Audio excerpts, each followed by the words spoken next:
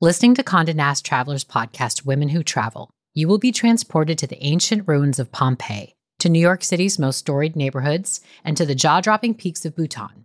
It's the best of what you love about traveling, experiencing different people, cultures, and perspectives, all from the comfort of your own home.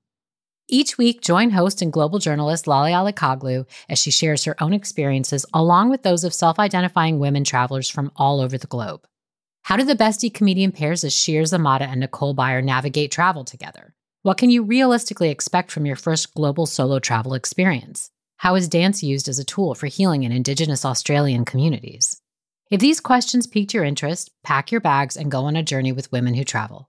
Available wherever you get your podcasts.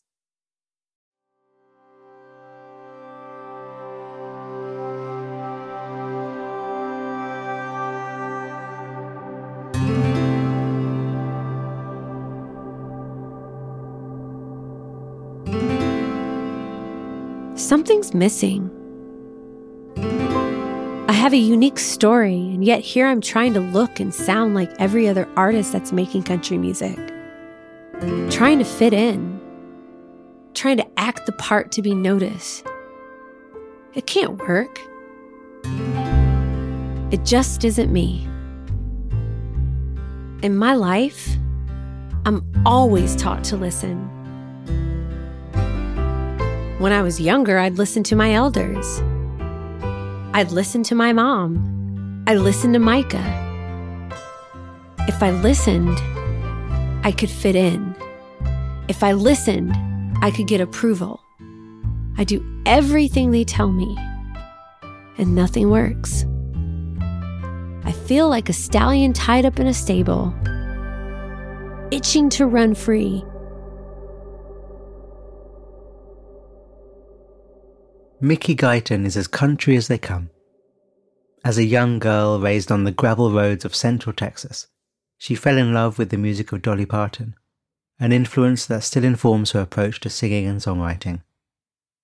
But as a black woman in a traditionally white industry, Mickey has had to brave questions of authenticity that would never be asked of her contemporaries. Her new EP is called Bridges, and if the old saying that all country music is 3 chords and the truth, then Bridges truly is a kind of gospel itself, a record filled with songs as courageously personal as they are defiantly political. Do cue it up. In this series, we combine immersive first-person stories and breathtaking music with the science-backed benefits of mindfulness practice. From Wait What and Thrive Global, this is Meditative Story. I'm Rohan, and I'll be your guide.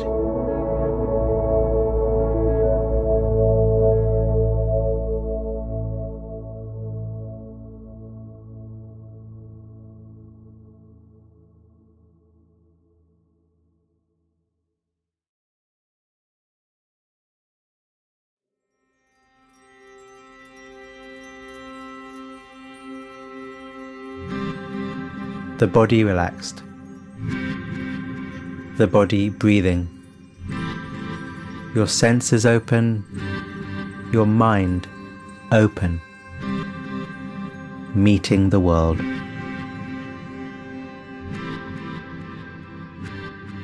My family is country. Real country. Like I've got cowboys in my family country. Gravel, dirt roads, sprawling dry fields of wild grass country.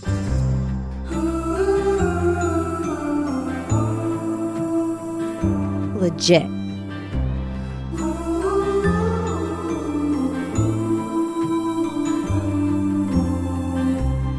My grandmother is poor, but she keeps her tiny shack so clean.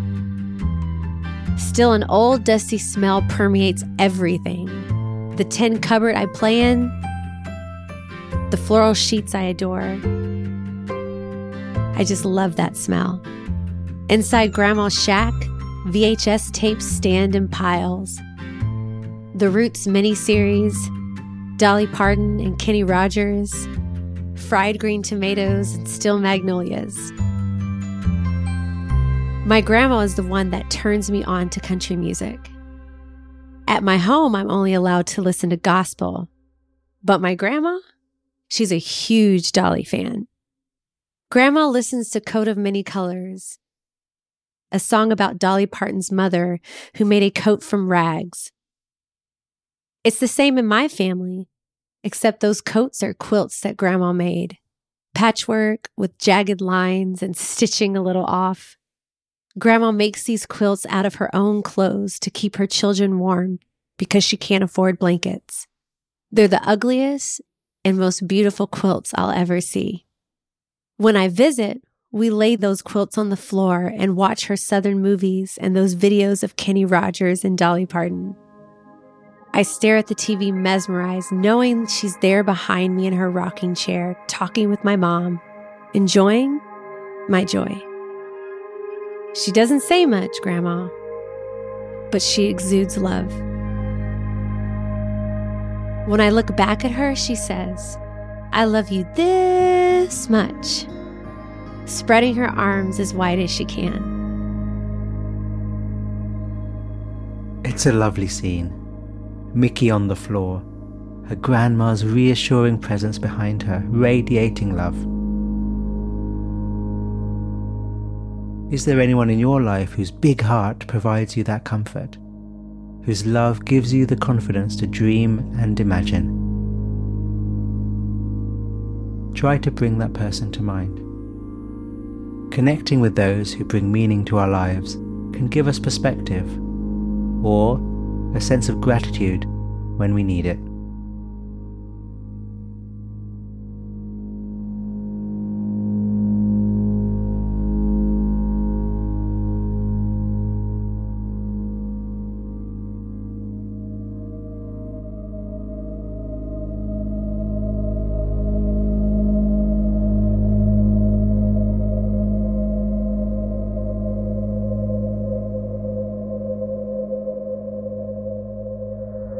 My mother pushes a big white Victorian-looking dresser in front of the doorway so I can't get out of my room.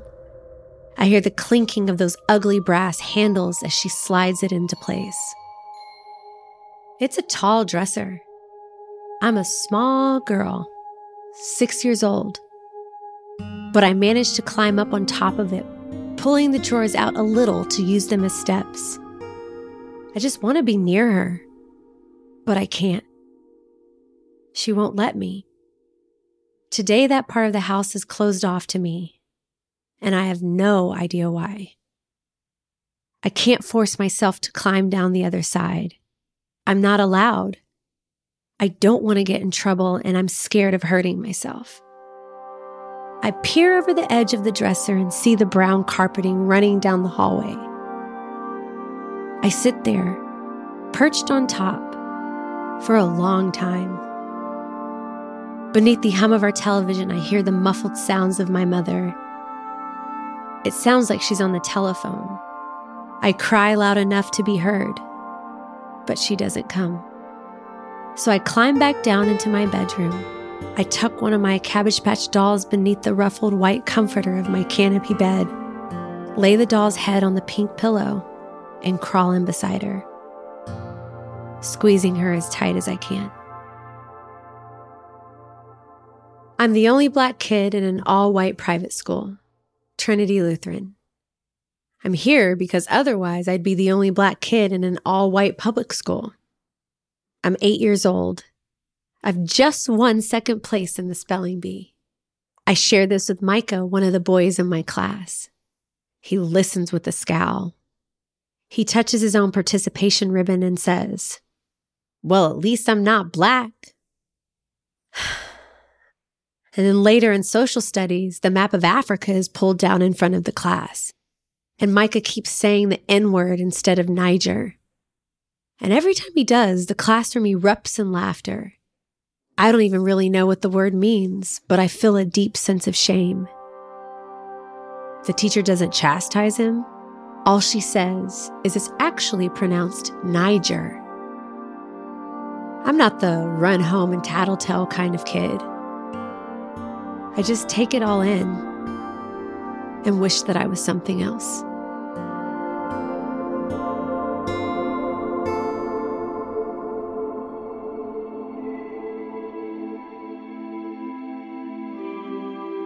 On Sundays, I see a very different world than I do the rest of my week. My family attends an all-Black Baptist church, a gospel church. As I walk through the foyer into the hall, I notice the ocean blue carpet. I see the red pews with the wood backs and the stained glass windows along the walls. Suits for the gentlemen and big hats for the ladies. The smell of old lady perfume is everywhere. The cheap fragrance mixes with the smell of fresh hair, sprayed, burnt, done up. I sit near the front, sweating in my floral dress, scratching the coarse fabrics of the Hanes pantyhose I hate, but am forced to wear. When the message is delivered by the preacher at the pulpit, women run up and down the aisles, hollering and raising their hands, praising the Lord and passing out. Catching the spirit, they say. And I think, I don't want that spirit to catch me. I glance back at the balcony, away from the commotion, where I really want to sit. Far away from the spirit, but my parents forbid it. Sitting all the way up there, you aren't close enough to God, to the message. Church is where I learned to sing, how to harmonize. My church choir teacher instructs us to listen, to hear what people are actually singing. That's how we'll find the harmony. Don't oversing, don't outshine, just compliment.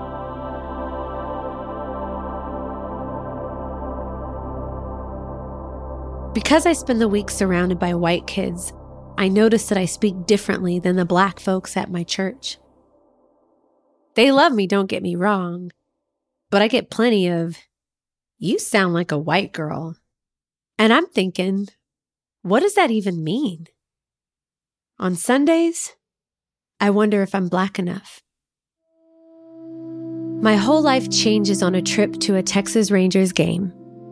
Before the players even take the field, before the game even begins, I sit in the nosebleeds with the other folks from my gospel church. I look down. The infield is perfectly smooth, its red clay brilliant against the bright green grass. The announcer says, "And now, our national anthem sung by 10-year-old Leanne Rimes." The jumbo screen shows a little girl with blonde curly hair and a blue denim outfit with an American flag bedazzled on her back.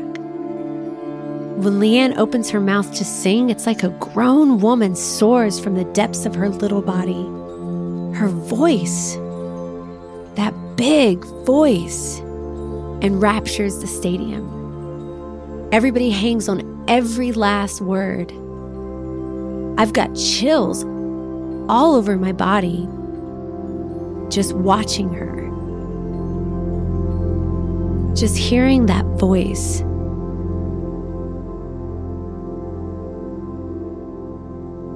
It's funny. I've got chills, imagining Mickey having chills about Leanne Rimes singing so powerfully. Can you see how Mickey is as she listens? Alert, bright, energized, listening with her whole body. How are you holding your body right now? Try relaxing your neck, your shoulders, even your toes. You may find that as your body settles, so will your mind.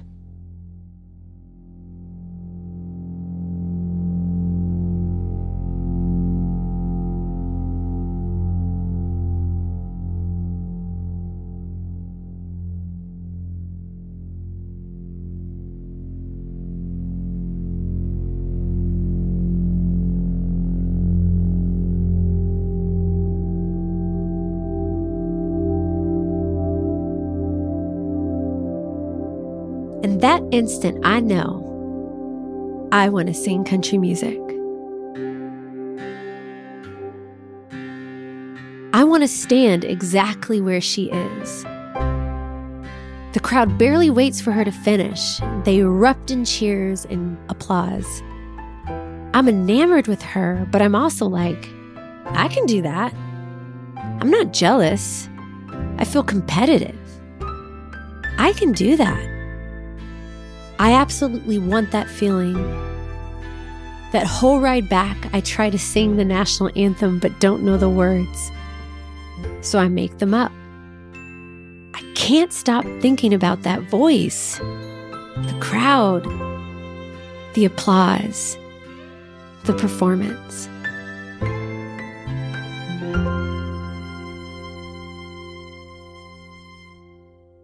So here I am in Nashville, grown up, out of the house, pursuing a career in country music. Nashville has a system. There's a way they do things. So I use the producers they tell me to use, and the musicians and the writers too. I do everything they tell me to, and nothing works. Something's missing. I have a unique story, and yet here I'm trying to look and sound like every other artist that's making country music, trying to fit in, trying to act the part to be noticed. It can't work. It just isn't me. In my life, I'm always taught to listen. When I was younger, I'd listen to my elders. I'd listen to my mom. I listened to Micah. If I listened, I could fit in. If I listened, I could get approval. I do everything they tell me, and nothing works. So I discount myself as an artist, discount myself as a songwriter. I start to believe I'm not good enough, and I don't deserve to be here. I feel like a stallion tied up in a stable, itching to run free. But right in front of me, there is a barrier, and I'm just terrified to leap over it. On radio tour, when I visit a station, I walk right by the R&B hip-hop studio. Through the glass doors, I see the red on-air light reflected in faces that look like mine. Each time I rush by, I feel like I'm abandoning a part of myself. Why don't I just stop in and say hi? Hey, I'm Mickey. I sing country music, but I'd love to talk about it with your radio station. It seems so easy to say, but I keep trying to prove to everybody that I'm super country, that country is where I'm supposed to be, which it is. But why don't I stop and say hi to the Black producers and artists and hosts? One Sunday morning, I'm drawn to church. It's 8 a.m., and I'm not really listening. And then I tune in to the very last thing the preacher says. It's the only thing I hear all morning. It's okay to question God. My whole life, I've been made to feel like I can't question anyone around me. My mother, the white boys and girls in my private school, my choir teacher, my managers, and God.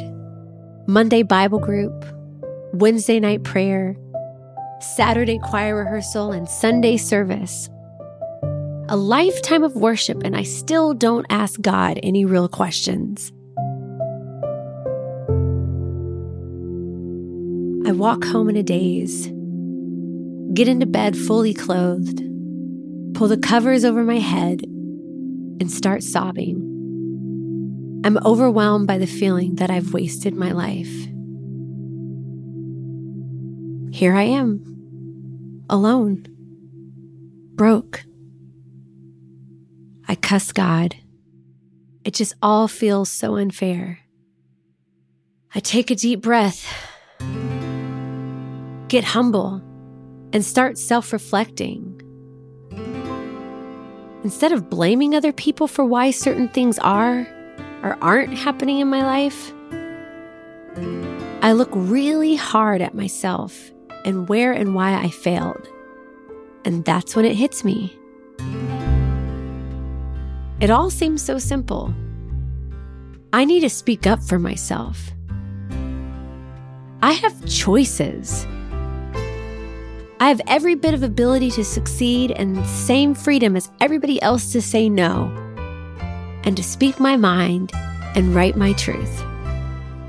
I have the right to question God, to question anyone, and for what feels like the first time, I start asking questions.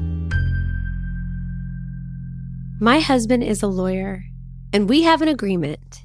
He doesn't tell me what to do with my career, and I don't tell him what to do with his. Every now and again, he tries to make small suggestions, and I'm like, babe, you don't know this industry. I got this. One evening, we sit in a cool bar in downtown LA, a table set apart from the crowd in a little loft space. We hear the sounds of wine glasses clinking, celebrating achievements and goals. Eager patrons try to grab the attention of the bartender to order their drink. But it's all just background noise. Grant and I are locked into a serious conversation, not caring about what surrounds us. I decide to ask him point blank, why do you think country music isn't working out for me? I've never asked him this question. Never. He replies, because you're running from everything that makes you different. You're a country singer who can also be on R&B stations. You can be at the Essence Festival. You can be at Black Girls Rock. And you can equally be in the country music world because you are country. You need to sing songs that are true to you, not to everybody else. I'm floored by this because I instantly know he's right. Until now, I spent my whole life just trying to kind of fit in, always trying to be everything to everybody else. When I was 6, when my mother put that old dresser in the front of the doorway, I could have easily climbed out of the room. But I didn't take that risk. I was afraid. It's been the same with my own music. Don't get me wrong, I still do a lot of listening, but now I embrace everything that makes me different. It's allowed me to find my own voice, and I show others how to listen to me and hear it. I have my choir all around me, my manager, my label, the producers, my husband, even my mom. And I teach them how to harmonize with me. They trust my instincts. And together, well, ain't that just a beautiful sound?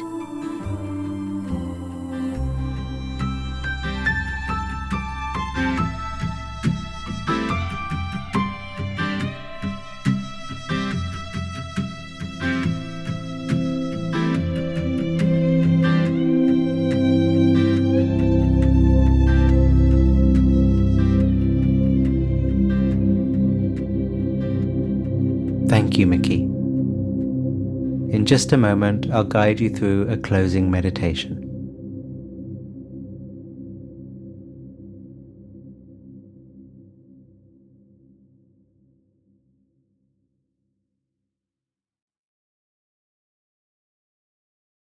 It's the moment in Mickey's story that really gets me. At the bar, with her husband, she stops, says no, no more. She's going to stop running, turn and face things as they are, and sing about the truths of her experience as a black woman. It's like in The Matrix, when Neo appears defeated but he gets up, says no, and when the bullets start flying, they fall to the ground. Mickey has her Neo moment, her awakening. So let's play with that idea in our short meditation together. Giving permission to the body to be soft. Encouraging softness, pliability in the mind. Who am I? Dropping the question into the body-mind and listening fully to what answer arises. Inhabiting the answer fully.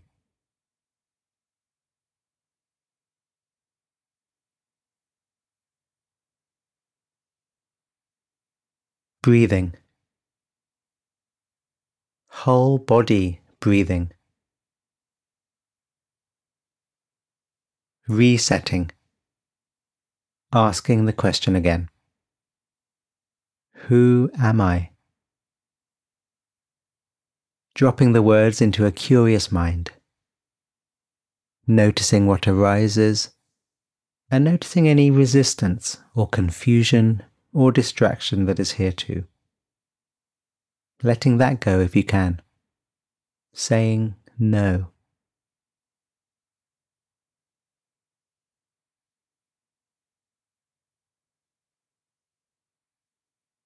Who am I? Asking the question, listening to the answer, saying no to what needs to be said no to, and inhabiting what remains.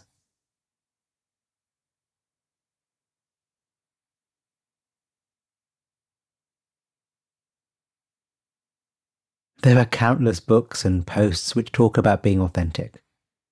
But in my years of meditation, this is what has served me most. Being interested in what this thing called me is. Asking the question. Listening. Saying no. And asking again.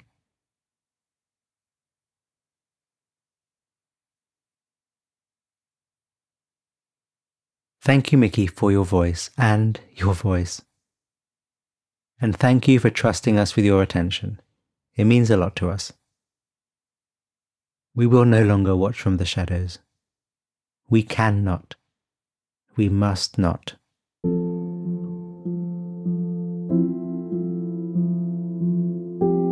Go well.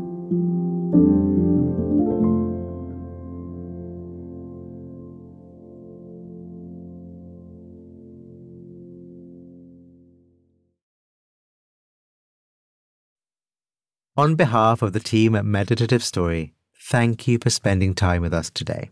We love creating the show for you. And if the show serves you in a meaningful way, we'd love to hear from you. Would you take a minute right now to write us a review in your podcast app? When you leave a review, it really inspires our team, and we're a group who derives so much energy from understanding how Meditative Story impacts you. It's also a way for you to pay it forward by helping others discover the show. So if leaving a review speaks to you today, we'd really appreciate it.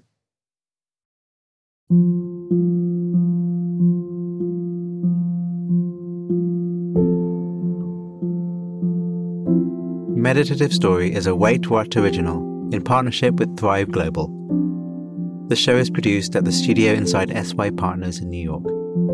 Our executive producers are Darren Triff, June Cohen, Ariana Huffington, and Dan Katz. Our producer is Timothy Liu Lee. Our supervising producer is Jay Punjabi. Our curator is Carrie Goldstein. Original music and sound design is by the Holiday Brothers. Mixing and mastering by Brian Pugh. Special thanks to Anne Sachs, Juliana Stone, Summer Matthijs, Monica Lee, Lindsay Benoit O'Connell, Libby Duke, Smriti Sinha, Stephanie Gonzalez, and Sarah Sandman. And I'm Rohan Gunatilaka, creator of the Buddhify meditation app and your host. Visit meditativestory.com to find the transcript for this episode.